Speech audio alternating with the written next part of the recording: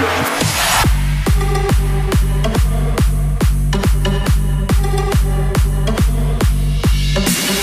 decade is Tops for Pops? Hi, welcome to Which Decade is Tops for Pops, Season 2, Episode 2.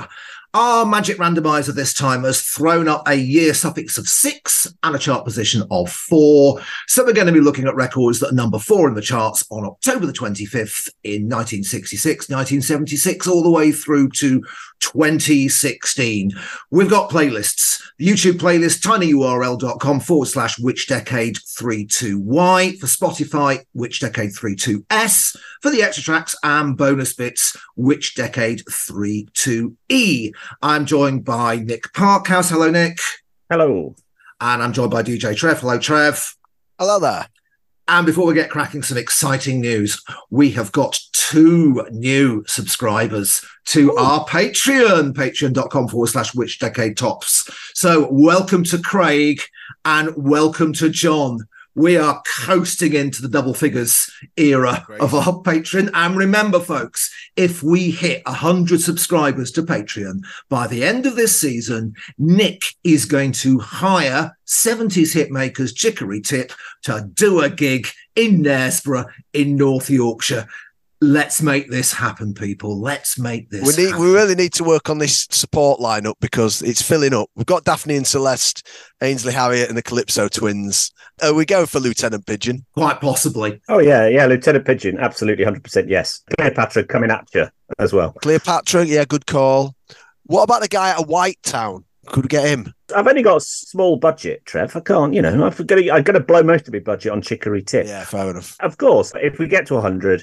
all the Patreon subscribers will get a ticket. Yes, because if the venue is where I think it will probably be, the venue holds 130. So if we've got 100 Patreon subscribers and the 3 of us. And then 27 empty seats. Yeah. And the St. John's ambulance for Chicory Tip, yeah. But yeah, priority booking for all Patreon subscribers should this event come to pass. Okay, let's begin this episode, as we always do, with... The 60s! Oh no! This is the Troggs with I Can't Control Myself. It was the third of 7 top 20 hits that the Troggs had between May 1966 and October 1967, and it peaked at number 2. It was the follow-up to their only number 1, that was With a Girl Like You. Their last hit was Love Is All Around, which we covered in season 2 when Wet Wet Wet took it to number 1 in 1994. Then, after the hits dried up, the Troggs heroically released another 25 singles all the way through to 1984, all of them missing the charts. How many of those 25 hits were re-recordings of Wild Thing? That happened later. Oh, did it? Yeah. Right. So 1966, we're approaching the summer of love. Pop music has sort of started to work itself out. With the Beatles are doing good stuff. We've got the Stones, loads of interesting bands have come along. And then arrive the Troggs, who both look and sound like Neanderthals, who come along with this driving guitar and say, we stick 2 fingers up at all the progress that pop music has made and replace it with sort of grunting and cavemen. Reg Ball was so boring and plain looking that his manager had to give him the most exotic name he could find, which was Presley. The drummer is called James Bond. And you're like, what? They were so boring that they had to give them these kind of exotic sounding names to make them sound exciting. And then, obviously, they turned up. They were massively successful, as Mike says, for a year, 18 months, and then disappeared off the face of the earth, not for the want of trying. I suppose it speaks a lot about... There are a lot of, not just 60s bands. We talked about Tasmin Archer last time, coming along, having a massive hit, sticking around for 12 months, and then essentially disappearing, never to be heard of again. And I feel like in the mid to late 60s, there was a lot of that. A lot of very big new things came along, but people seemed to get bored with it and moved on really, really quickly. Lots of bands that were very big for 12 months, 18 months. We talked about The Herd, came along, had 3 big hits, never to be seen again. So there's nobody on the planet who doesn't know Wild Thing. nobody knew what an ocarina was before Wild Thing came along, but everybody knows Wild Thing. With A Girl Like You is catchy in a sort of ba-ba-ba-ba-ba-ba kind of way. This, I have to say, I know it was banned for being quite suggestive. I actually found it quite leery. It's quite sort of, a bloke in a pub. Someone's giving him a microphone after he's had a skinful, and this is sort of what he churned out. So he can write songs, as we established with Love Is All Around. When the mood takes him, Reg Presley, he can write a decent song. I don't think this is it. I find it just noisy and leery and beery, and I just think that even by 1966 standards, there was a lot of better stuff than this going along. So I'm afraid I can control myself when it comes to this. There's lots of things I remember fondly from my childhood. You already know this is going to be a right ramble. Some of the things I remember fondly from my childhood make complete sense. Great holidays, lovely Christmas meals, getting Luke Skywalker's snow speeder for my birthday a week early because I was in hospital, always knowing I was loved. It makes sense that I would remember those things fondly. I was very lucky with my parents. There's other things that I remember happily that are less obviously great memories. I remember the drive to swimming on Sunday nights. I mean, was that a particularly happy drive? I don't know. But overall, I think it speaks volumes of just how happy I was as a kid that a functional car journey makes me nostalgic. Then there are things that I remember fondly that make no sense whatsoever until I find out where they came from. And this is one of them. My dad, throughout my childhood, frequently would say, "Oh no!"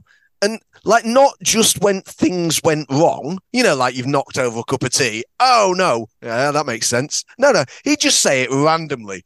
Like, what's on TV? "Oh, it's the James Bond film." "Oh no. Don't you want to watch it?" "No, yeah, I do." My childhood was just punctuated with my dad going, "Oh no." I don't think I've ever heard this song before, but that opening, "Oh no." And I was like, it was like a flashback. And I mean, it wasn't like a Vietnam flashback, traumatic helicopters going over. It was just like, oh wow. Oh no. Oh, brilliant. The song's okay. It's vaguely catchy. It's entirely possible I own this on 7-inch. My dad gave us all these records, but it's not ringing a bell. But the tune moves along nicely enough. I don't think it's perhaps one of the best records ever. I don't think it's one of the best Troggs tunes. But for me, the "oh no," I can't get beyond that bit. It's a great way to start a tune. And for whatever reason, be it that it's a timelessly iconic classic piece of songwriting, or just the fact that my dad said it a lot, this lives immortally for me. I don't think it's an amazing song, but I think it's a really great way to start a track. Did we not establish in season 1 that your dad played "Hey You, the Rocksteady Crew" on the way to swimming on a Sunday? Oh, yes, that was a swimming banger. As far as I can work out, my swimming drive time playlist from my dad would have been "Hey You, the Rocksteady Crew," that I completely did not remember at all, but I knew the lyrics. I just didn't think they went like that. The Troggs, I Can't Control Myself, but just the first 5 seconds of it. And then very definitely the entire 90125 album by Yes, upon which the entire of my musical knowledge and affection is based upon. I guess my dad introduced me to the Troggs as well, in that there were a very small number of 45s in our household, all of which dated from a party that my parents threw in early 1966. And they asked their friends to bring some 45s with them because my parents didn't buy pop music. So all the records that were brought to that party were the family collection of 45s, and they were not added to for another 4 years. If I wanted to play records, it was that collection of 45s that I had access to, and Wild Thing was one of them. So yeah, another parental connection there. Yeah, mid-60s, golden age of the British beat group. So we look at this week's top 10. Along with the Troggs, you've also got Dave Dee, Dozy Beak and Mick and Titch, The Who, the Rolling Stones and the Hollies. And there's actually only one solo act in the whole of the top 10. That's Jim Reeves, who's at number 1 with Distant Drums. It is extraordinary that this song was banned from radio and TV in the UK. I think it was mostly down to the line, "Your slacks are low and your hips are showing." Apparently, because it was thought that if your hips were showing, then the top bit of your pubes would also be on display. And I think Reg Presley eventually confirmed that many years later. But if the does seem mild by today's standards. Perhaps that's a sign of the level of moral degeneracy to which our society has sunk, no longer shocked by such things as possibly visible pubic hair. You could make an argument that the Troggs were the first punk rockers. Wild Thing had gotten to number one in the US. It did help to inspire a whole wave of garage bands in the US, and their music was known as punk rock, 10 years ahead of the Sex Pistols. The Troggs were a big influence for Iggy Pop, also a big influence for the Ramones. Both those acts picked up on the rawness, the crudeness, the simplicity. And the Buzzcocks, in their very early days, they used to perform a version of I Can't Control Myself on stage before they'd written enough numbers of their own. Yeah, Troggs is short for troglodytes. And one of the main characteristics of troglodytes is that they are being deliberately ignorant. And you can hear that willful dumbness here and on Wild Thing. And it's that quality that set the band apart from their contemporaries, because they're almost reveling in their stupidity, which of course begs the question, were they really that dumb, or was it all an act? Well, the answer may lie in something called the Troggs tapes, which surfaced on bootleg cassette in 1970 and went on to acquire mythical status in the music industry of the 70s as copies of these tapes were passed around.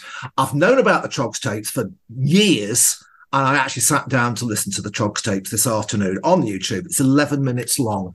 This is a recording of the band 3 years after the hits dried up. They're back in the studio in 1970. They're trying to record a track called, ironically, Tranquility. The track never gets recorded, never gets released, because the session falls apart in disarray, and the band just are at absolute loggerheads with each other in the most unbelievably sweary and hilarious way. It is pure Spinal Tap. I'm sure that the people who made Spinal Tap must have heard the Troggs tapes. It gets progressively more hysterically funny the longer you listen to it, and it absolutely confirms the fact the Troggs were no towering intellects. But after I Can't Control Myself, the Troggs did begin to mellow out a bit, because you've got Any Way That You Want Me. That's a nice ballady thing. Love is all around.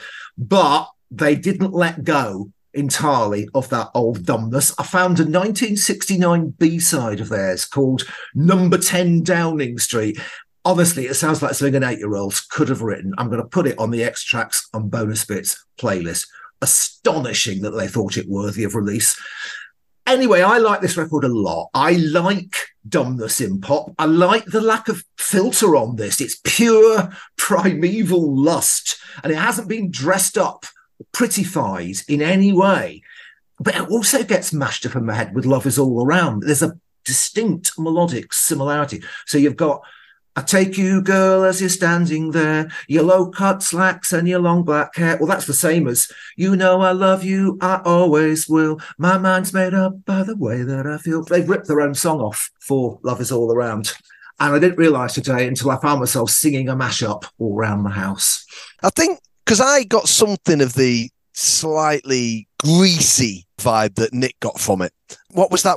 I'm going to control you like a puppet. I'm going to make you do whatever I want. You know, compared to that, this is still, you know, it's relatively lovely. I'm going to make you an offer you can't refuse. Oh, at gunpoint. yeah. There's a bit of, oh, look what you've made me do.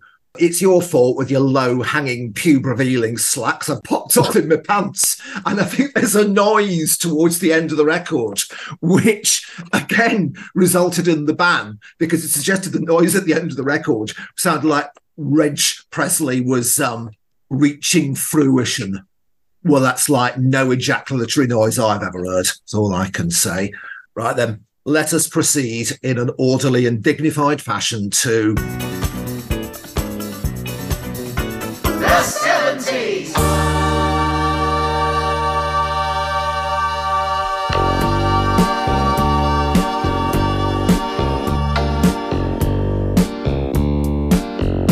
This is How's That by Sherbet. It was their only UK hit. It peaked to this position of number 4, but in the band's native Australia, where they were big stars, it was their 12th of 15 top 20 hits between 1971 and 1978, and their second Australian number 1. On the first listen of this, it sounded like the bass was turned up way too high in the mix, but then sort of my ears got used to it, and it's the bass takes the lead. There's a bit of a Santana solo later on, but it's the plodding bass that actually moves this along for me. And then I think once the strings and the chorus kick in and the contrast is underlined between those bits, I think this is positively uplifting. I've definitely never heard it before, but it does outshine a lot of the 70s stuff that we've had so far. Musically, we've remarked that a lot of the 70s tracks, or generally the 70s, never sounds particularly forward-thinking. And I do think this could have come out much earlier, but there's something that actually seems to elevate this almost to have a timeless quality, even though it's not an instantly recognizable classic.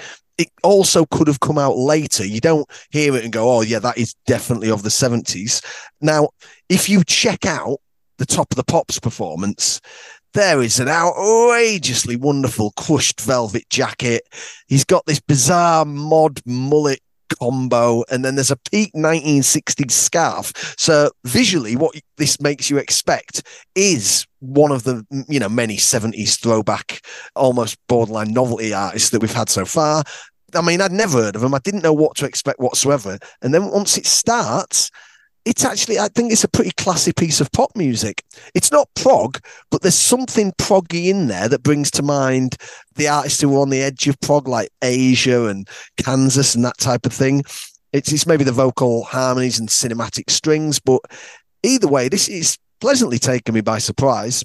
The more I listen to it, the more I really like the production. And I think with the bizarre and alien sounding nature of the bass, the way that the production makes that work, I think it's great work. And yeah, I really enjoyed this. I saw it written down and put it on. And I thought, I don't know what this is. And then by the time I got to the chorus, I thought, I absolutely do know what this is. Trev says he never heard it before. And, it was their one hit in the UK. So I was playing it and my wife came wandering in. So my wife is Australian. For those listeners who don't know, she's Australian, grew up in Australia. She lived there till she was in her late 20s. So came in and immediately knew all the words. And you think, oh, right, that's interesting. Okay. So obviously it was a number 1 hit.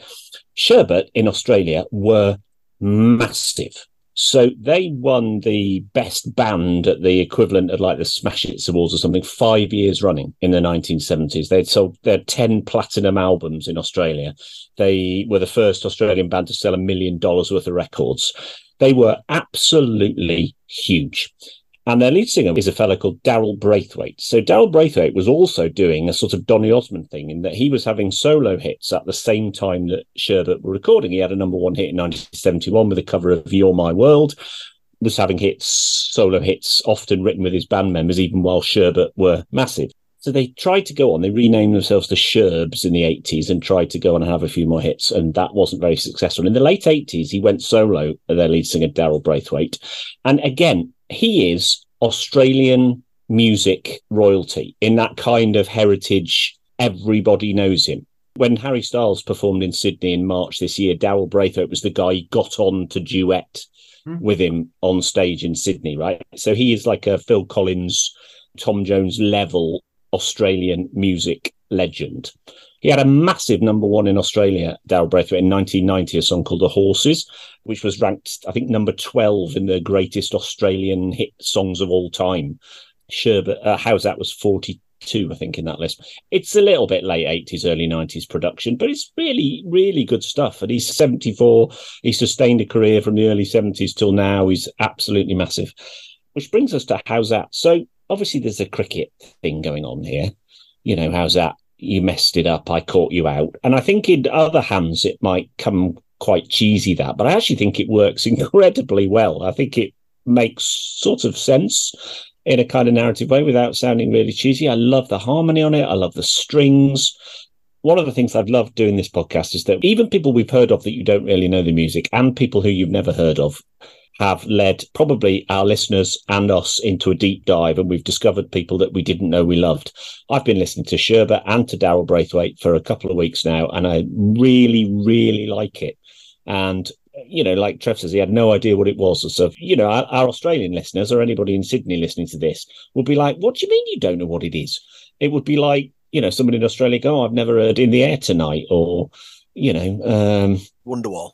Wonderwall, yeah. But I absolutely love it. It's at the soft end of soft rock, but I just think it's absolutely great. Right. I'm going to take you back to the autumn of 1976. Yes, I'm getting autobiographical again, but I'm going somewhere with this. So I am at boarding school in Cambridge. Yes, I am checking my privilege as I speak. I just graduated from shared dormitories into a smaller shared study. I had 2 study mates, and this felt like an incredible amount of independence because we could have our own room in which to hang out. And one of my study mates had a nice FM tuner rigged up to a hi-fi, so we listened to the radio a lot. And what we were listening to all the way through autumn 1976 was Capital Radio, coming out of London, because although we were all the way up in Cambridge, you could pick up the signal from Capital Radio in London. Now, Capital Radio in 1976 was a far cry from the faceless, inflexibly programmed national franchise that it is today. Capital Radio was an independent local radio station, and it was widely regarded as vastly superior to Radio 1. Radio 1 was really quite naff and middle of the road at this stage. So, like, in the afternoon, on Radio 1, the afternoon show was presented by Diddy David Hamilton, but it was also simultaneously broadcast on Radio 2. So it was really schlocky and drossy and syrupy, whereas Capital Radio had the legend that is Roger Scott. Absolutely amazing radio DJ, still talked of in hushed tones to this day. So we listened to Roger Scott. Capital Radio kind of majored on this kind of more sophisticated, smooth, soft rocking, self-consciously quality sort of sounds. And there was a lot of that stuff around in the autumn of 1976. So I've looked through the top 50 for this particular week, and I've discovered there are a lot of songs here that were massive on Capital Radio. Some of them were bigger hits than others. I reckon you could actually make a really good compilation LP out of Capital Radio big tunes of this week in October 1976. In fact, I'm going to give you the track listing in descending order of chart position. So side 1, we have got If You Leave Me Now by Chicago, followed by How's That? Couldn't Get It Right, Climax Blues Band, similar bass line to How's That, actually. Love and Affection, Joan Armatrading, Queen of My Soul, Average White Band, I'd Really Love to See You Tonight by England Dan and John Ford Coley. Opening side 2, we've got Randy Edelman, Uptown Uptempo Woman. Track still gives me shivers. Man from Man's Earth Band's Blinded by the Light. Steve Miller Band with Rockin' Me. Daryl Hall and John Oates with She's Gone. Dr. Hook with If Not You. And Lowdown by Boz Scaggs. I'd totally buy that. I'm going to put that on the playlist. There was some fantastic stuff around in the autumn 76, and Capital Radio was busy promoting it. Earlier that year, they'd done a readers' poll to discover what was the greatest single of all time, and the top 3 listeners' choices really reaffirmed the Capital aesthetic. So at number 3, we had Hey Jude. Number 2, Bridge Over Troubled Water, and the official greatest single of all time was I'm Not in Love by 10cc. And I think this record bears some comparison with 10cc. Interesting to hear what you said, Nick, about listening to loads and loads of Sherbet and Daryl Braithwaite and really getting into it. Because I was really excited to do a deep dive into Sherbet. I thought, God, this is just the tip of the iceberg. I thought it was slim pickings from what I heard. Their other Australian number 1, Summer Love, it's all right. But the actual How's That album, God, dear me, no. The phrase ropey old toss springs to mind with that album. I have found one great Sherbet deep cut. And the reason I found it is that I'm working on a book project which involves going through a lot of old record reviews. And I found a review of a Sherbet single from 1977, which ignored the A-side and honed in on the B-side. The B-side is called Love Is Fine. It was released on 45 in September 1977. It's really lovely. It's almost as good. How's That? I have been wondering, given that I don't think much of the other material, why Sherbet were just so massive in Australia all the way through the 70s. Well, they certainly had a kind of teen pin-up appeal. You look at publicity photos, there's a lot of deep cleavage and open shirts just knotted at the waist and general bare-chestedness on display. But they're not what you might call classically handsome.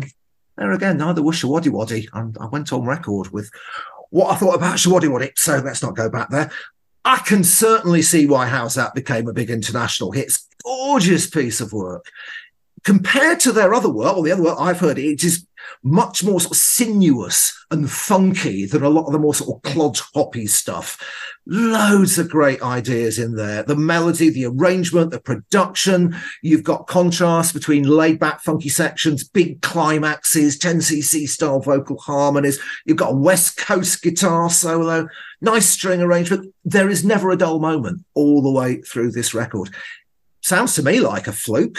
But what a fantastic fluke it is. I thought 10cc when I heard it. I'm glad you said that, because that's where I went with it. And I was thinking, if I went to see The Feeling and they played this live, that would tick a lot of boxes, I think. I made the same connection with The Feeling, and I had a hunch that you were really going to like this record, Nick, because I actually thought it would remind you of The Feeling, who I know you really love. Do you think this gets played at cricket events? I'm fascinated by sports music bangers, because there's loads of football tunes. I've recently, because the World Cup's been on like early doors, I've been playing tunes around some of the rugby. There's not as many rugby tunes as you kind of expect once you get beyond various versions of Swing Low Sweet Chariots. You're sort of then just moving into the world of indie and a bit of country, bizarrely. Rhinestone Cowboy really hit all the buttons with the rugby crowd. Now, I don't see myself DJing cricket events, because even though my DJing is turgid, slow-paced and very marathon-esque, cricket is like a 5-day spectacle, isn't it? But like, if I was to be doing it, and do you reckon I dropped How's That? Do you think it'd open up like Mosh Pit? I think they do in Australia. In all seriousness, I think they do use it. They re-recorded it in the 2000s for the TV cricket coverage. They changed some of the lyrics and they re-recorded it. So I think they absolutely do use it, yeah.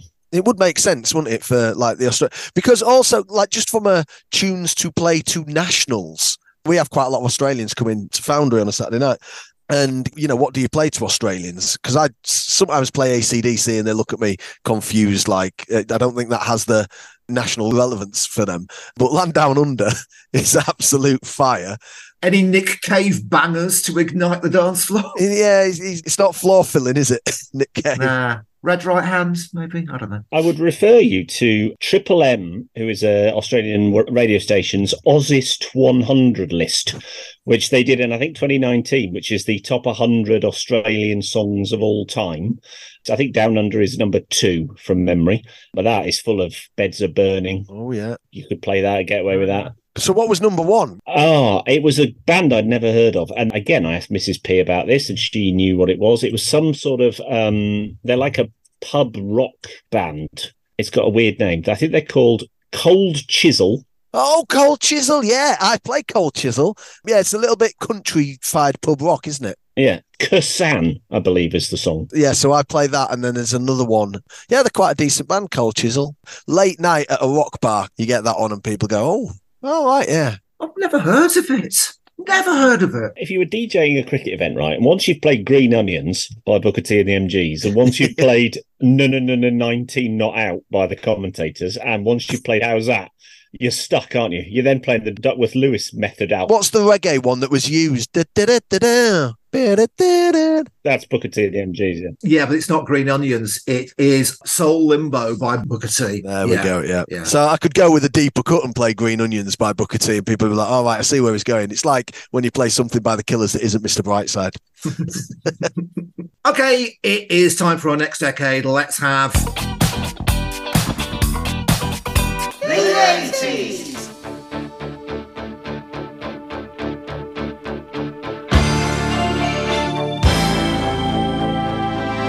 This is Status Quo with In the Army Now. It was the 20th of 22 top 10 hits that Status Quo had from 1968 to 1990. Peaked at number 2. They did continue having top 40 hits until 2010, and the last of them was a new version of In the Army Now. More on that later. Status Quo have only had one number one in the UK, Down Down, in 1975, but they've had 3 number 2s. So there was What You're Proposing in 1980, this one in 1986, and The Anniversary Waltz Part 1 in 1990. In the Army Now is a cover of a 1982 song by 2 Dutch brothers, Bolland and Bolland, who sometimes shortened their name just to the more catchy Bolland. And their version had topped the charts in Norway and Finland. It got to number 2 in Sweden. But the Status Quo version was one of Quo's biggest hits internationally. It got to number 1 in Austria, Germany, Switzerland, Iceland, and Ireland. Right. So if you're going to do a music-based show about pop music through the decades, it's only a matter of time before you happen upon the Quo. And we have landed in the autumn of 1986 with this. So they are sometimes, depending on your point of view, either fairly or unfairly portrayed as this kind of everything sounds the same, 3 chords just in a different order. Oh, Sweet Caroline, whatever you want, everything sounds the same pub rock band. And then they released In the Army Now, which is not like that at all.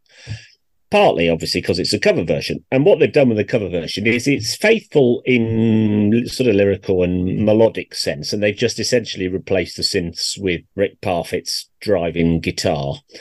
I actually like the original. It's quite interesting. It's got some little sprightly synths in it. And, you know, considering it was 5 years earlier, it's actually quite a good tune. Anyway, so I don't really know what to say about In the Army Now. So it's an interesting record in the sense that it's not very Quo-ish. When it came up, I thought, I'm not a Quo fan on the whole. I recall quite liking this at the time, and it was fine. But you only have to listen to it. The novelty of it wears off incredibly quickly. It's very repetitive. And essentially, it only has sort of one trick, really, and it just repeats it for 4 minutes. You know, you're in the army now. Oh, you're in the army now. Something. You're in the army now. You're in the army now. So I like the intro. It's got a really interesting intro. You think, this doesn't sound like Status Quo because it just doesn't go da da da da da da da. Doesn't do that. And obviously, it was massive. It was the 24th biggest selling single of 1986 in the UK, which is bonkers. So I'm trying to come to a conclusion and a decision on it whilst talking. I think, because I haven't really got to one ahead of this recording. So I'm going to say I think it's interesting enough to a point, but then I got fed up with it quite quickly when it just repeats its same thing. And then it does that thing where In the Air Tonight, which is also, look, let's not beat about the bush. In the Air Tonight's quite boring, right? And it's made by that drum bit. Like, you take the drum bit out, it's a fairly vanilla track, that. And it's a bit the same within the army now. It's plodding along doing its thing, and then right at the end, somebody goes, "Stand up and fight!" And you're like, oh, hello, where did that come from? So I think I'm going to say no overall. At least they were trying something different, and at least it's not just the same old Quo stuff that they've been chugging out for most of the 80s till that point. I really like Status Quo. Now, by that, I don't mean to say I sit at home and listen to Status Quo with my slippers on, stroking my chin, going, oh, that's so intelligent. I see what they've done there. I mean, I have seen them live, but that was just because they were on. I was like, hey, I'll go and watch them. But I don't seek out their music. The way that I like them is whenever they come on the radio, I go, oh, yeah, I know I'm going to enjoy it. They don't take themselves particularly seriously. I mean, they have an entire album called In Search of the Fourth Chord. Mm-hmm. But there's no doubt for me, you don't have the kind of success of Status Quo without being good at it, whatever it is.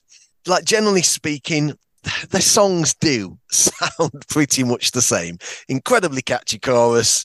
It's pub rock, absolutely. They romp along. They've got a little bit of a gallop. And yeah, it's a bit by the numbers.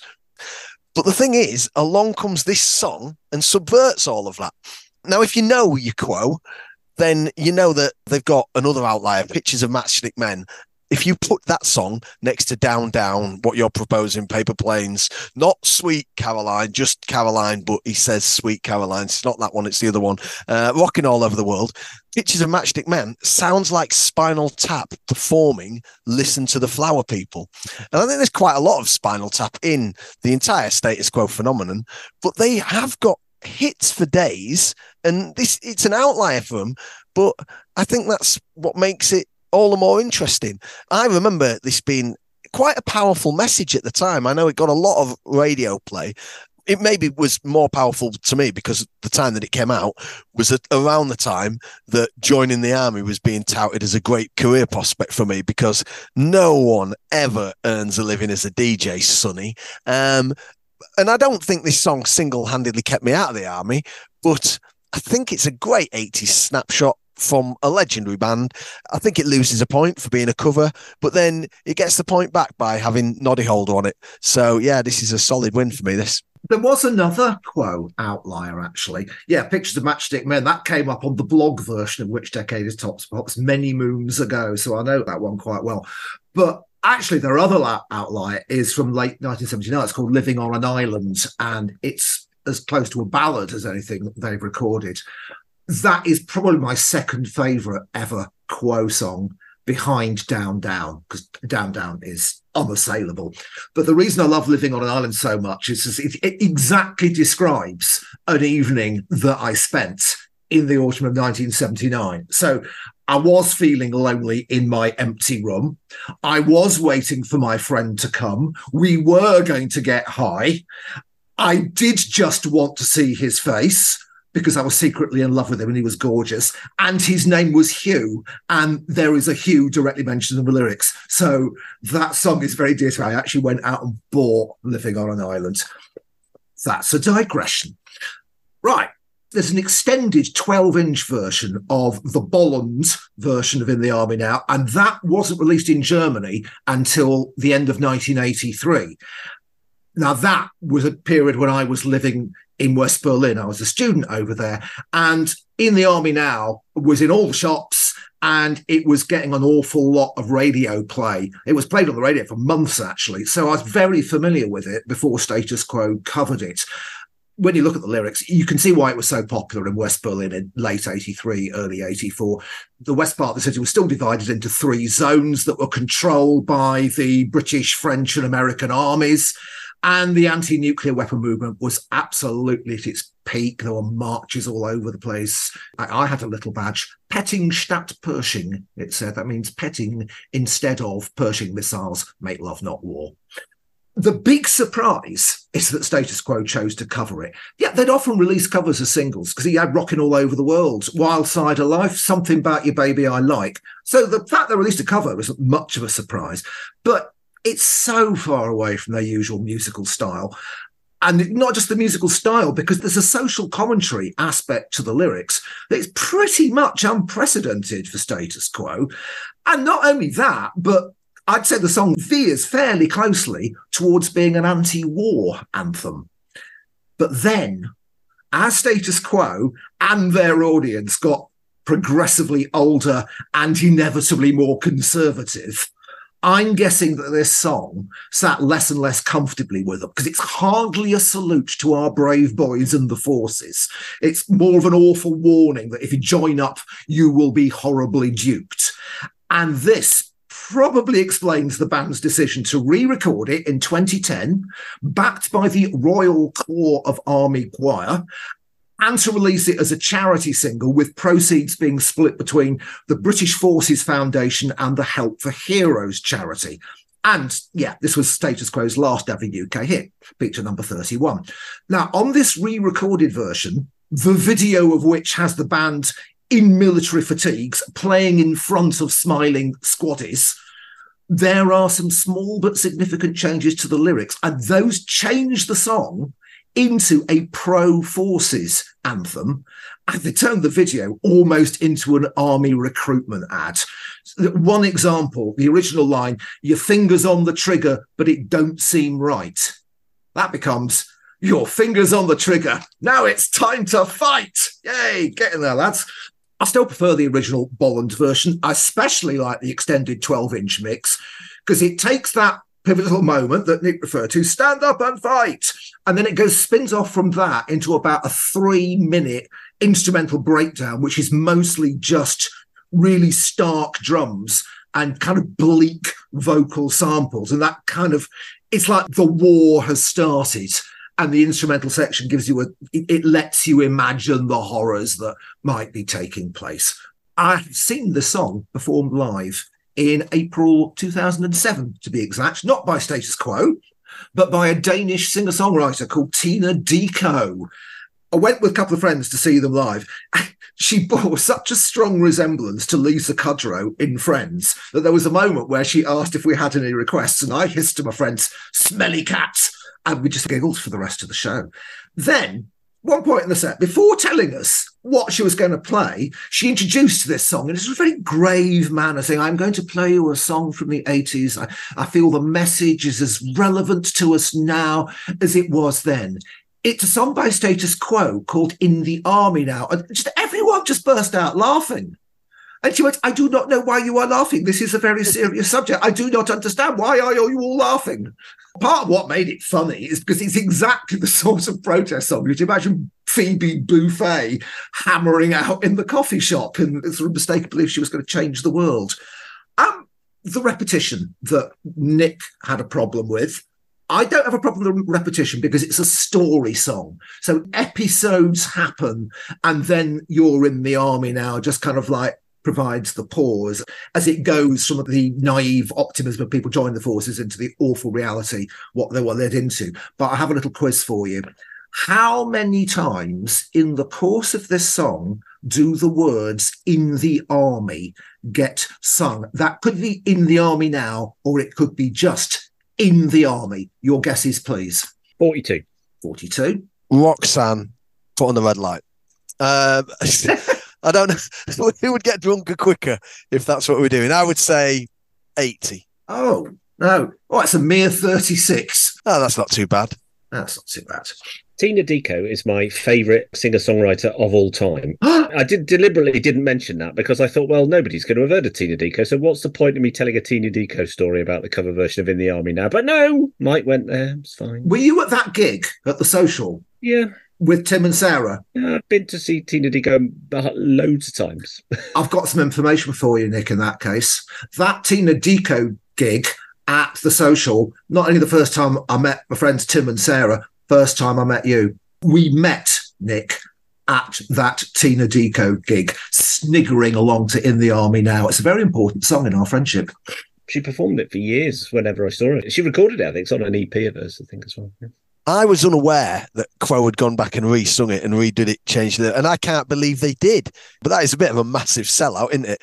Because this was a nailed on "Don't Join the Army" song, wasn't it? And to change the lyrics, that's, you should see the video. It's astonishing. It's ghastly, really. And they've added for the video version lots of sort of war noises and bangs and explosions and rat-a-tat-tats. Oh, all the good bits. Yeah, just the good bits of war, yeah. Just to jolly it along while all the squatties are singing along. When I saw Status Quo, one of the things that they did that I really enjoyed, and you'll appreciate this wasn't a massive musical leap for them to do, but they went, right, in the next 10 minutes, we're going to do a medley of songs because there's loads of songs that we want to play from our early catalogue, but most of you aren't going to know them because you're here for the hits. And so they just did a 10-minute mashup of loads of tunes. And I mean, it is Status Quo, so that won't have been massively difficult for them. But I really thought that was quite a nice thing to do. Just a small point of order. They did have a second number one hit because they produced and wrote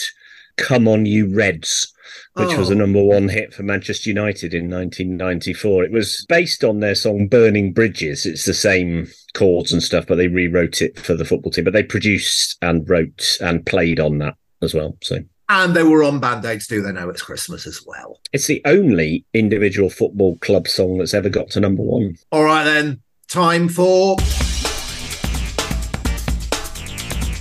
90s. You've got to fly. You've got to fly. You've got to fly. This is Cast with Flying. It was the fifth of 10 top 20 hits that Cast had between 1995 and 1999. It peaked at this position at number 4, and that made it their highest charting hit. Band's first 3 albums all went top 10, but in 2001, a few weeks after the release of their 4th album, which was critically savaged and peaked at number 78, the band promptly split up. They reformed in 2010, they've released 2 more albums since then, and they're still together today. When you think of Britpop and just generally indie in the 90s, it's almost certain that you go straight to Blur versus Oasis. That's entirely understandable. It was rammed down our throats in the media, but it's a bit of a shame as well, because there were lots of great bands and there were loads of like really huge singles. So I think it's also a bit of a shame that this is the first legitimate Britpop track we've had. There's nothing wrong with this, but it's not one of the classic contenders. I think if you got an AI to write a Britpop song that gives you the feeling and the sound, but without a monster chorus of the 90s, you'd end up with something like this. Walk Away is more iconic, and All Right is the one anthem that it feels like every band from this era had. Obviously, some bands had more, but Cast were decent.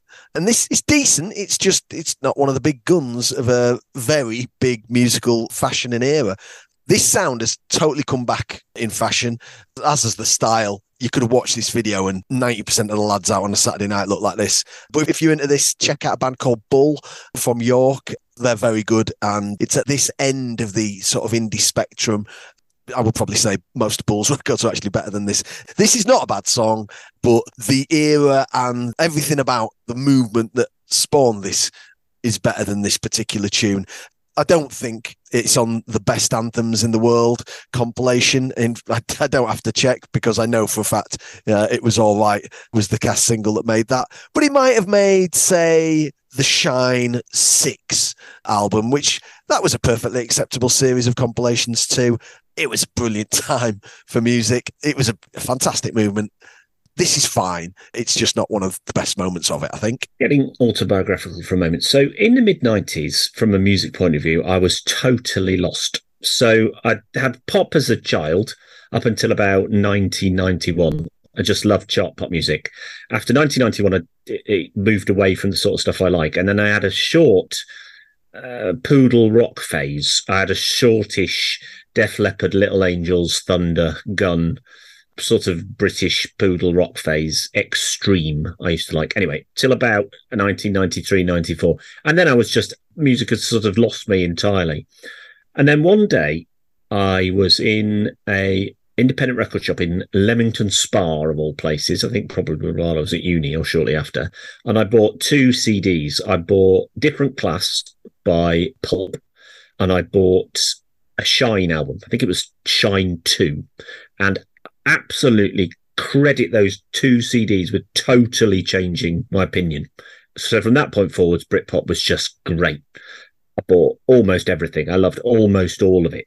It was one of those times where there'd be a new Britpop album out every week or every couple of weeks, and you just wandered down and you bought it. It would be the new Pulp album or Supergrass or Echo Belly or Sleeper or one of those. Every couple of weeks there'd be a new one. So, of course, when All Changed by Cass came out, straight down, bought it.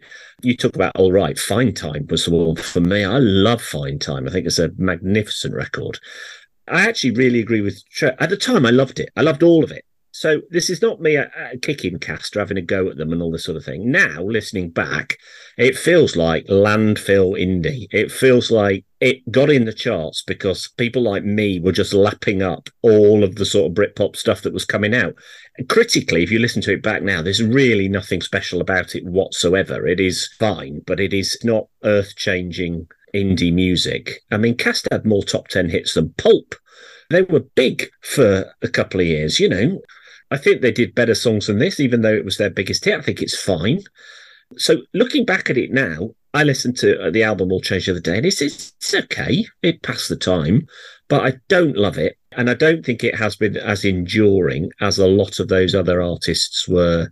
I'd much rather listen to a Sleeper album today, for example, or a Different Class or something like that than I would listen to Cast. So I don't think there's anything wrong with it as such. And I loved it and presumably bought it at the time.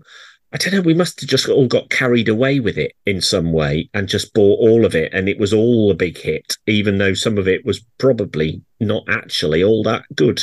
I relate to that, actually. That's really interesting because I was completely caught up in buying everything that came out every week that was Britpop. And like you, I just automatically walked into HMV on a Monday and bought the Cast album because it was the next one, you know? Simply, there was no further thought needed than that. Now, in the online music discussion circles that I frequent, Britpop is seen as a very bad thing. Shallow, unimaginative, conservative, way too pleased with itself, nothing substantial to say, the nail in the coffin for indie music, if you like. But the thing is, yeah, if you compare mainstream Britpop with the alternative indie music scene that it first arose from, of course you'll find it wanting. But if you view Britpop as pop, it all makes a lot more sense. This is not music for troubled introverts to listen to at home. It's communal music. It's best enjoyed with friends or in crowds. It's a soundtrack for good times. And it was released during a period when a lot of good times were being had, probably more so than any time since the 60s, which makes the 60s references in Britpop all the more understandable. And actually, I get a whiff of Merseybeat from this particular song, which makes sense since the band were actually from Liverpool. If you are of the opinion that Britpop was a very bad thing, you will see Cast as one of the prime offenders. They're a little bit B-list. They don't break any new ground at all. They almost certainly wouldn't have happened without Oasis. You probably bracket them with the Blue Tones, Sleeper, Shed 7. They're at that level. But if you spent large parts of 1996 absolutely caning it with your mates or listening to the Chris Evans breakfast show on Radio 1 as you got ready for work and you got near the door and you popped your cagoule over your untucked, oversized Ben Sherman shirt, living that sort of life, then Cast will give you a warm glow of nostalgia. There's no art here other than the art of turning out a strong pop tune. The lyrics are the most risible doggerel if you see them written down. But they work fine in the context of the track, and the track is optimistic, anthemic, life-affirming, just as long as you don't start analysing it too closely. I don't think you're meant to analyse this closely. You're just supposed to sing along to it with your mates in a big field in the sunshine. And there's nothing here that will overly distract you from that entirely noble endeavour. That was me. I was 22. I got my first job, getting paid, living on my own in a flat above a shop, to use a pulp lyric. Had a bit of money, was going out, buying all this stuff, listening to Chris Evans before you got, you had to turn it off to go to work in the morning. So, yeah, I absolutely... FHM or Loaded? I didn't buy either of those. Well, I thought we did. I thought it was part of the uniform. No, I was never... classier than that, Trev. Come on. Not GQ, then. Esquire. No, I was buying 442 magazine, which was a football magazine, but it was for, classy people. I was buying Attitude. Obviously, I was buying Attitude. Fantastic magazine, that was. I thought the fact that we both referenced Shine albums, because there was that and the Best Anthems in the World albums, they were major players in that scene. I mean, I'm literally looking at my copy of the Best Anthems in the World ever. That is on my shelf next to my Ewoks Forest Moon of Endor display. That is how important that CD was to me. It was that buzz. Loaded, FHM, Maxim, Chris Evans, TGI Fridays, all that kind of thing. We're part of a thing. And interesting that you said about, they were conservative. I guess you don't mean politically, because Britpop was pretty rock the vote. Oh, we were going to finally get rid of the Tories again, weren't we? And yeah, it was conservative in terms of musical style. Right, yeah, fair enough. Because it originated from indie music, and kind of the point of indie music that it was constantly innovating and breaking the rules and trying new things out of left field. And Britpop was the first time that music that you would have called indie was actually sticking to quite narrow confines. I mean, in a world where genres don't generally make a lot of sense, tech house is not the meeting point of techno and house. Britpop makes more sense than indie, because this was the time where indie music stopped being on indie labels because it was huge, and carrying on calling it indie made very little sense. There was a famous indie chart where the Spice Girls were in it because they were on an independent label. And so, I think Britpop, it was pop music. It was British. It was, it's a relatively distinctive British sound. They were bands from places that these guys are obviously from Liverpool. I was meant to be a fan of Britpop. I was a lad at that time. I do think the idea of, they were knocking stuff out. That's what the pop music machine does. It happened with the indie revival in the early noughties. There were bands who definitely had a couple of good singles, but their albums stunk because they were just, get it out. It's massive. Well, that was when the term landfill indie was coined, wasn't it? Would you like the history of flying in the top 40? God, yes. Well, there wasn't a song about flying until 1971, and then Cliff Richard had a hit called Flying Machine. You got Flying Saucer by The Wedding Present, Flying by Cast, top 5, Flying by Bryan Adams. Talking of football songs, Bluebirds Flying High by James Fox and Cardiff City Football Club. I think that was probably an FA Cup final record, one of those. Flying High by Freeze, Flying High by the Commodores, Flying the Flag for You by Scooch, and the only number one hit about flying, Westlife's Flying Without Wings. No hits about flying until what year? 1971. What year was flying invented? Probably around about then. I don't know. something. Yeah, they didn't call it flying though then. They called it air perambulation. It was Dave Flying coined the term in 1969, I believe, who went, look at that thing gliding through the sky. No, I don't like that. There was a track called Flying on the Beatles' Magical Mystery Tour EP, which got to number 2 in 1967, but obviously not the lead cut. All right, let's have... The Naughties!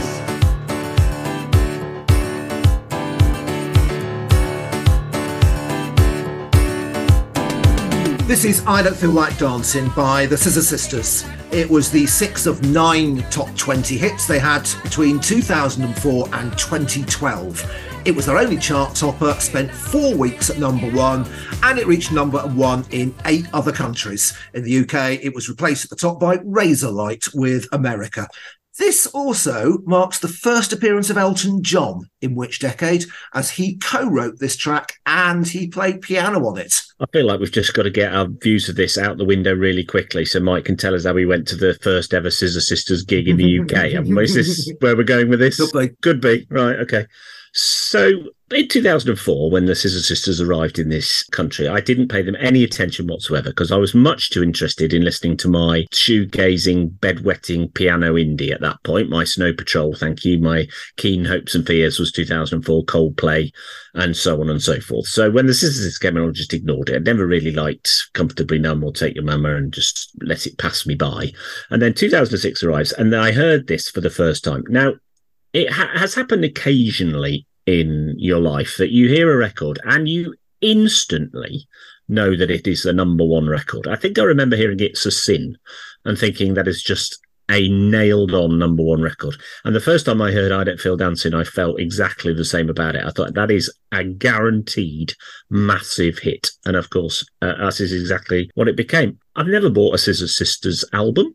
I do like some of the stuff. I like Fire with Fire, I think is possibly a brilliant track. Absolutely love that. So they're not a band that I've really paid any attention to, not a band I've bought much of their stuff or that I really like, apart from I Don't Feel Like Dancing, which I think is a masterpiece. I think I mentioned this before. It's currently a Twitter thing. You've got to pick your top 50 singles of the 21st century. And this absolutely made my cut. No problem whatsoever. Really easy inclusion. Piano is fantastic. You know, you talk about, oh no! It's one of those songs where if you don't want to do something in modern vernacular, you just go, no ironing, no sir, no ironing today. Right? It's just one of those songs that the lyrics have become part of like modern parlance, I think. I also would say that however much you love I Don't Feel Like Dancing, and I'm sure there's a lot of people that love it because it is an absolute banger, I'll give you £1 if you correctly know all the words. Because I tell you what, you don't. I read the words the other day and thought, for 15 years, I have just been singing absolute garbage along to this song. I would say about 50% of what I am singing is correct. And the rest of it is just like, I did not know that is what he was going on about. So finally, the 2000s, despite the best efforts of Lennon, McCartney, Gates and Young, finally gets a record that might get it over the line in first place for the first time, I hope. I didn't initially like the Scissor Sisters. It was all a bit much for me. But fortunately, I soon realised I was an idiot. And the entire point of it is that it's all a bit much. That's exactly what they bring to the table. It's just so over the top and it's ridiculously gay and it's the most fun. Like in the same way that pretty much wherever you go, the gay bars are way more fun than sitting in Wetherspoons. Now, I'm sure there are lots of people who would rather sit in Wetherspoons, but I wouldn't want to sit with those dicks. Jake Shear's voice is right up there with the greats of instantly recognisable falsetto. Justin from the Darkness, Jimmy Somerville, and all of them Bee Gees making up the big four. And as with all of them, it is the borderline preposterous nature of those vocals that is just absolutely key there. This is built for shrieking on the dance floor, but it works equally well shrieking in the shower. You can shriek this around the kitchen. You can shriek this whilst doing 70 in the outside lane of the A64 going past Tadcaster. We've discussed off air having a Which Decade podcast concert where we get together and go to a show. And if the Scissor Sisters do reunite, there are mutterings about that. We need to move hell and high-pitched vocals to get tickets to that. It's a party classic. It's wonderfully ironic because surely you do actually feel like dancing when you hear it. I don't think it's the Scissor Sisters' best work, but I think it's very, very good. It's almost perfect pop music. I think that the falsetto voice that Jake Shears reminds me of most of all is Leo Sayer, actually. Specifically, Leo Sayer, You Make Me Feel Like Dancing. This almost feels like an answer record to that one.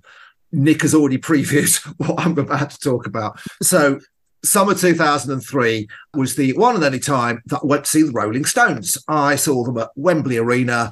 Absolutely fantastic night. I'll talk about that when the Rolling Stones finally emerge on this podcast. However, they were just the support act in my night because a bunch of people I knew in London said, after the Stones, you've got to come down to Vauxhall. There was a gay club in Vauxhall called Crash, and they were holding an electro clash club night called The Cock. And they said, you've got to come to The Cock, because there's this New York band called the Scissor Sisters. They're making a lot of noise in the electro clash scene, and it's their first ever UK date. Come and join us. So I did, and they just completely blew me away. An instant fan. And I got home and I wrote about the whole night, which was fascinating for all sorts of various reasons. It was achingly trendy, that club. There was a lot of observation to be done there. Mark Moore from S Express was the headline DJ. So after the Scissor Sisters, he did an electro clash set. It was, it's fantastic. Anyway, this was at a period where anything you wrote in a blog tended to show up really highly in Google search results because Google had just bought Blogger, which is where a lot of us created our blogs. So my report of that night was then for quite a long time in the Google top 10 search results for Scissor Sisters. And about a month later, I got an email from Baby Daddy from the band thanking me for writing about them. I was a bit, pop stars written to me. This is good. My blog, the blog that the stars read. Really went to my head. Anyway, the Scissor Sisters were booked in December 2003 to play a gig at the Social in Nottingham, the same place that we saw Tina Deco doing her cover of In the Army Now.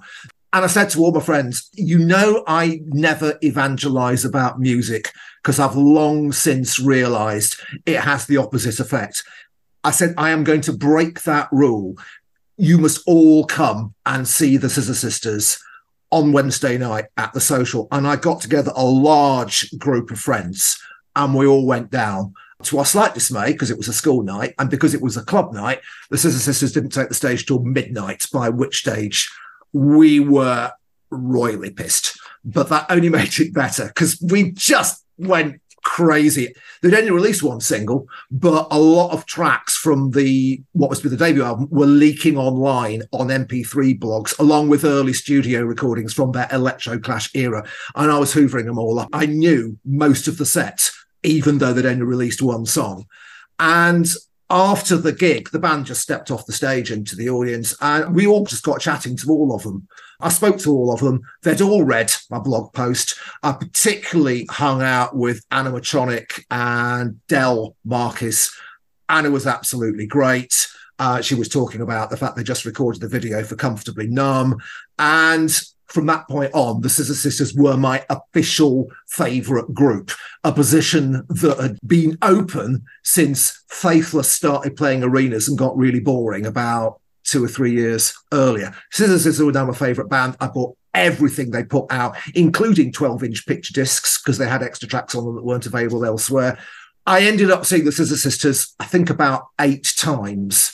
That Nottingham Social show in December 2003 has been mentioned by the Scissor Sisters in interviews many times since, because they say that was the night when they realised they were actually going to make it in the UK. And it was because of me and my friends and everyone there, and not just the trendy Electro Clash kids, but the normals that I brought with me, all just going completely crazy. And when they next played Nottingham, they graduated to Rock City. One of them said on stage, "Was anyone there at the social?" And we went, "Yes, us." And we hung out with them again after that show. Then when they first played Nottingham Arena, again, they said, "Was anyone there at the social?" And there was a tiny little voice from the sides, and 2 of us going, "Yes, we were at the social." So it was a legendary gig. However, as Nick says, I Don't Feel Like Dancing was the big one. I agree. The first time you heard it, you thought, that is so obviously going to be number one. Came out ahead of their second album, Ta-Da. It's easily the best track on that album, because actually, in retrospect, Ta-Da turned out to be rather overcooked, lacking in memorable songs. I fell in love with it on the first listen. I pegged it immediately as a future wedding disco classic.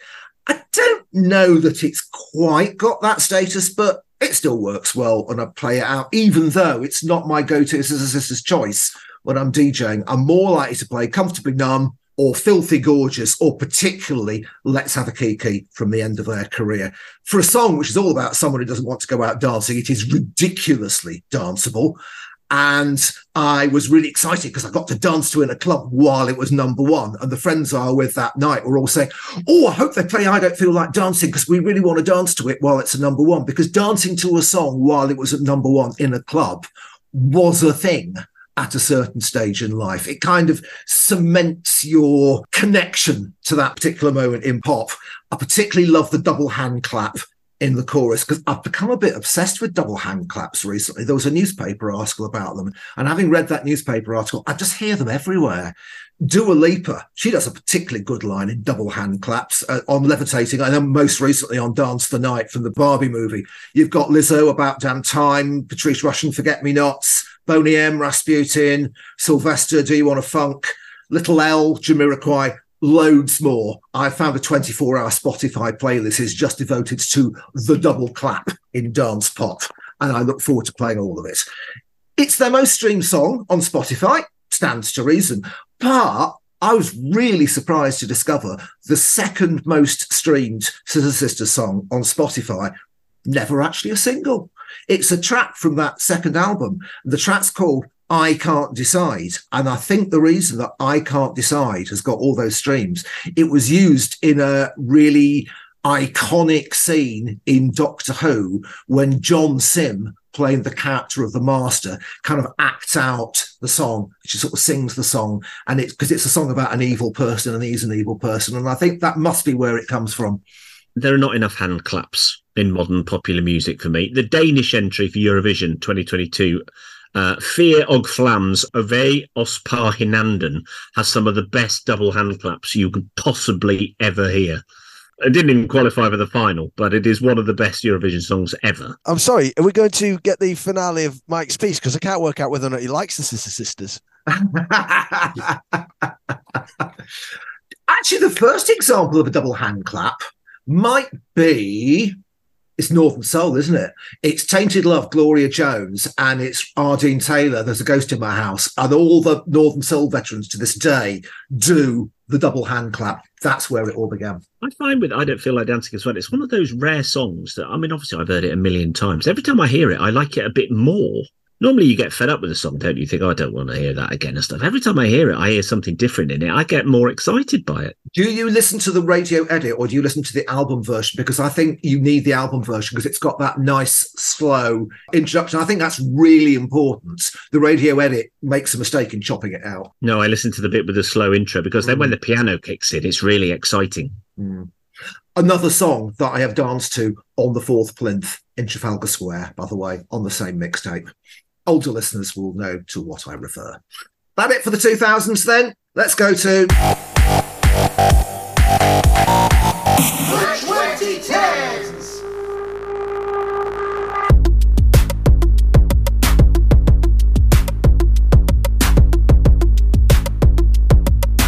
This is Starboy by The Weeknd featuring Daft Punk. It was the fifth of 15 top 10 hits that The Weeknd has had thus far from 2013 up to last year. 10 of those were as the lead artist, 5 were as a feature. It peaked at number 2. He's only had one number 1. That was the unavoidable Blinding Lights in 2020. Starboy has spent 43 weeks in the top 100, most recently popping up in April of this very year. If it was a bit of a shame that the song representing Britpop was the one by Cast, I mean, really, it was a bit of a shame that it was the song representing Cast. It is a huge shame for me that this is the Weeknd tune that the randomizer has thrown up. Generally, I think the Weeknd is brilliant. Most of their music has the best of what is going on with modern pop. It's decent, clean instrumentation, outstanding production, decent choruses. I think it's usually well written. And this one is just a festival of beige for me. I've no idea what they're on about lyrically. This could be a Drake song and not one of his better ones. Sonically, the production is like a great deal of modern pop. It's perfect. But I think it's a bit too perfect. There's no edge to it whatsoever. It's like they've smoothed all the corners off of something that was already round.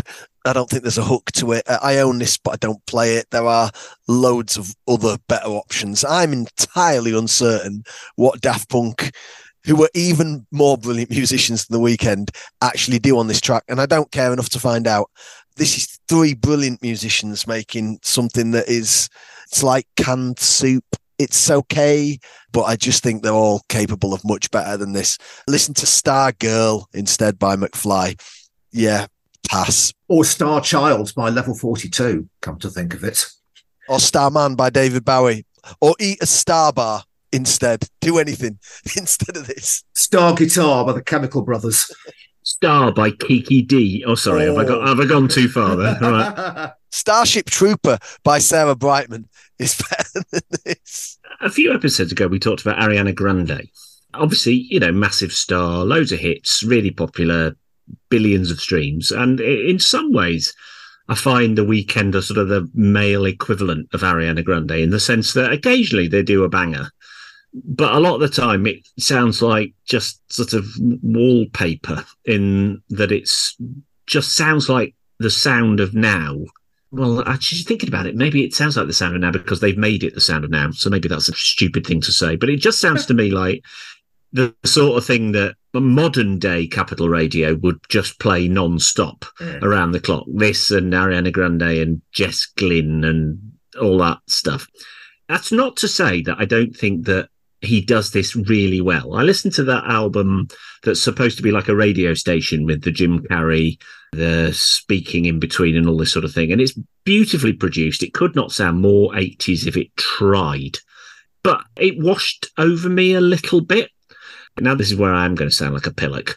So I think I'm the only person on the planet that didn't lose their mind when Random Access Memories came out. Daft Punk leave me stone cold. Get Lucky's fine, it's catchy and all that sort of thing. But Daft Punk don't really do anything for me. I like some of their very earlier stuff. The other Daft Punk and Weeknd song is better than this. I prefer I Feel It Coming to this. This I'm a Fledgling Motherboarding Starboy. I listened to it several times, probably couldn't still tell you how it went. And there's stuff from the weekend that I like. I like Save Your Tears. I like, obviously, Blinding Lights. Everybody loves that. Take On Me version 2. I like some of it, but a lot of it, like Ariana Grande, just sounds to me like modern, mass appeal produced pop.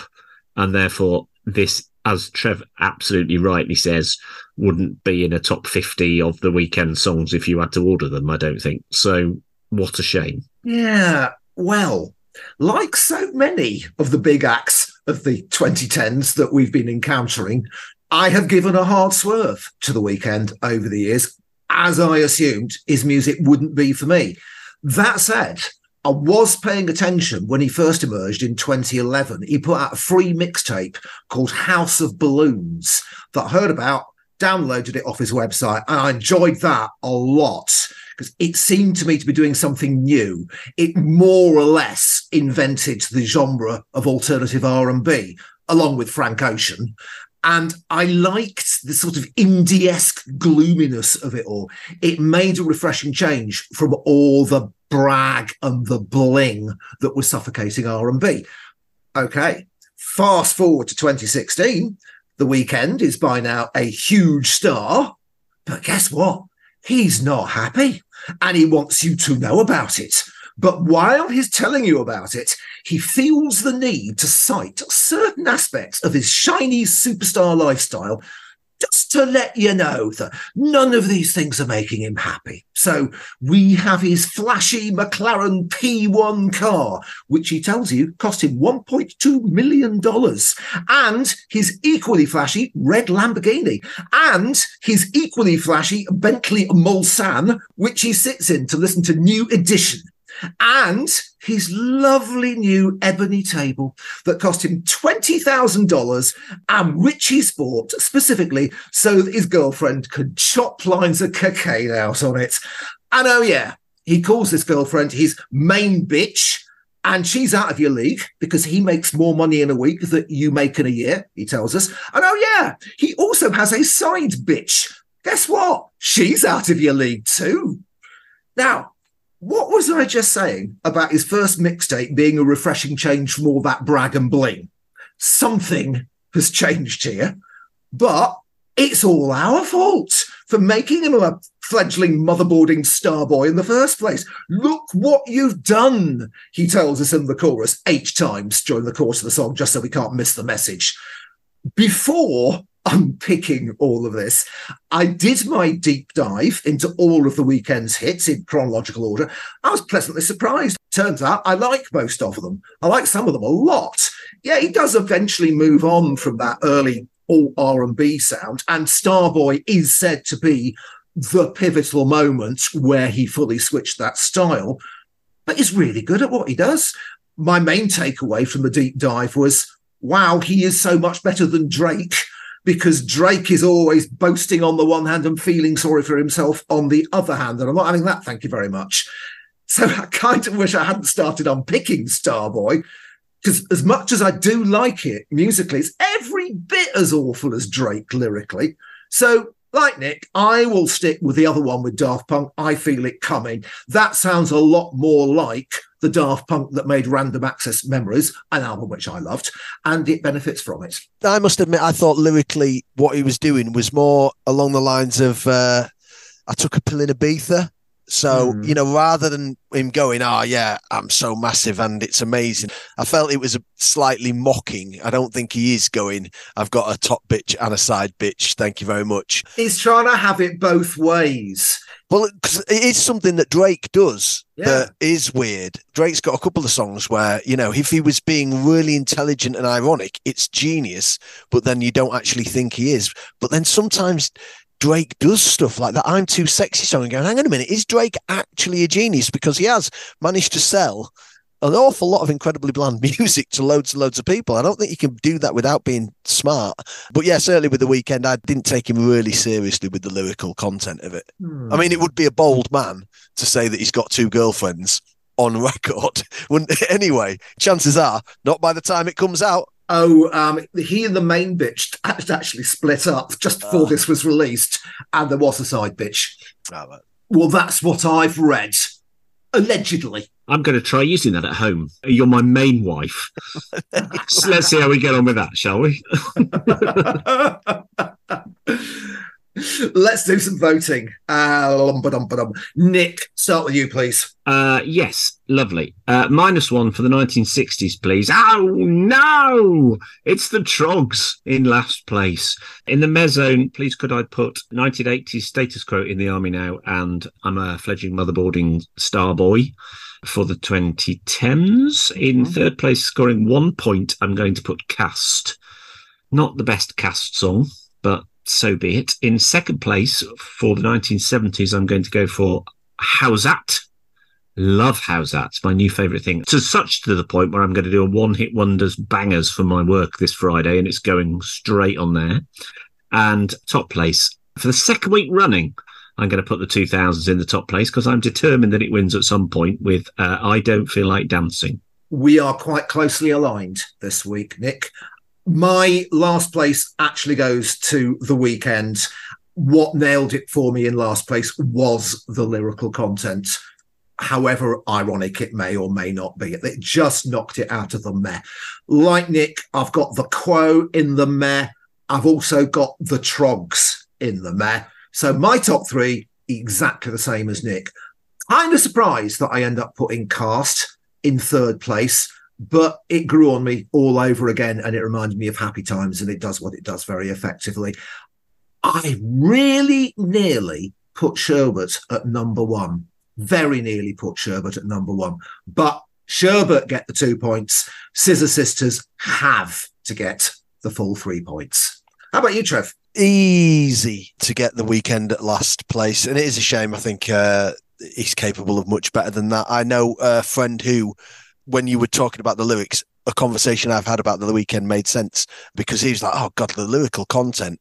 And I'd never really looked into it that much. And he won't listen to The Weeknd. And he's a producer. He's brilliant. And so there you go. Driving people away there, Weeknd, still. You're doing all right, aren't you? Meh, Cast, and the Troggs.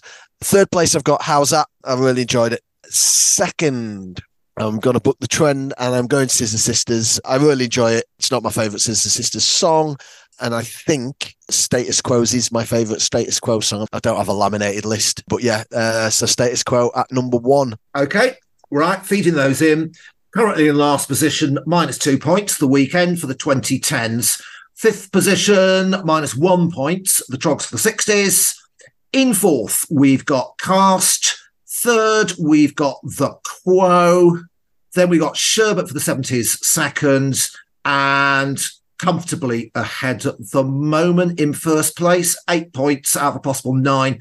Scissor Sisters for the 2000s. 2000s, it really could be their moment to shine, to borrow a phrase from the previous decade. About time they had a winner, really is. Don't let me force your hand. The choice is totally yours, listeners. Let's have your votes. First, second, and third favourite songs in descending order of preference, plus your most bad and hated. All supporting comments gratefully received, and a pick of them will be read out in the next results bulletin. You can vote via our Patreon, our ever-expanding Patreon. Join our ever-growing community, patreon.com/whichdecadetops. Make this chicory tip gig happen. But you can still vote on X at Which Decade Tops at X. Facebook, search the name of the podcast, you'll get the page. Gmail, whichdecadeistops@gmail.com. Your voting deadline this time, it's a Sunday this time, 6 p.m. UK time, Sunday the 12th of November. Right, that's a wrap. Thank you very much, Nick Parkhouse. How's that? Thank you very much, DJ Trev. Oh, no! And thank you very much to me. Goodbye.